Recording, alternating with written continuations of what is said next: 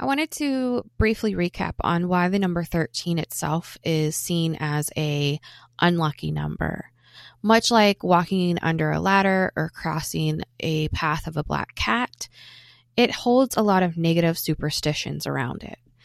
So the first thing that people will point to when looking into the history of the number 13 being a negative thing is there was once an ancient code of Harambe that reportedly omitted a 13th law from its rules.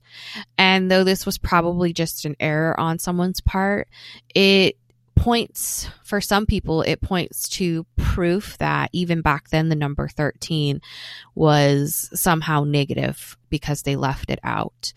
And then if you turn your eyes to Christianity, it is said that the Last Supper made the number 13 very negative because there were 13 guests at the Last Supper.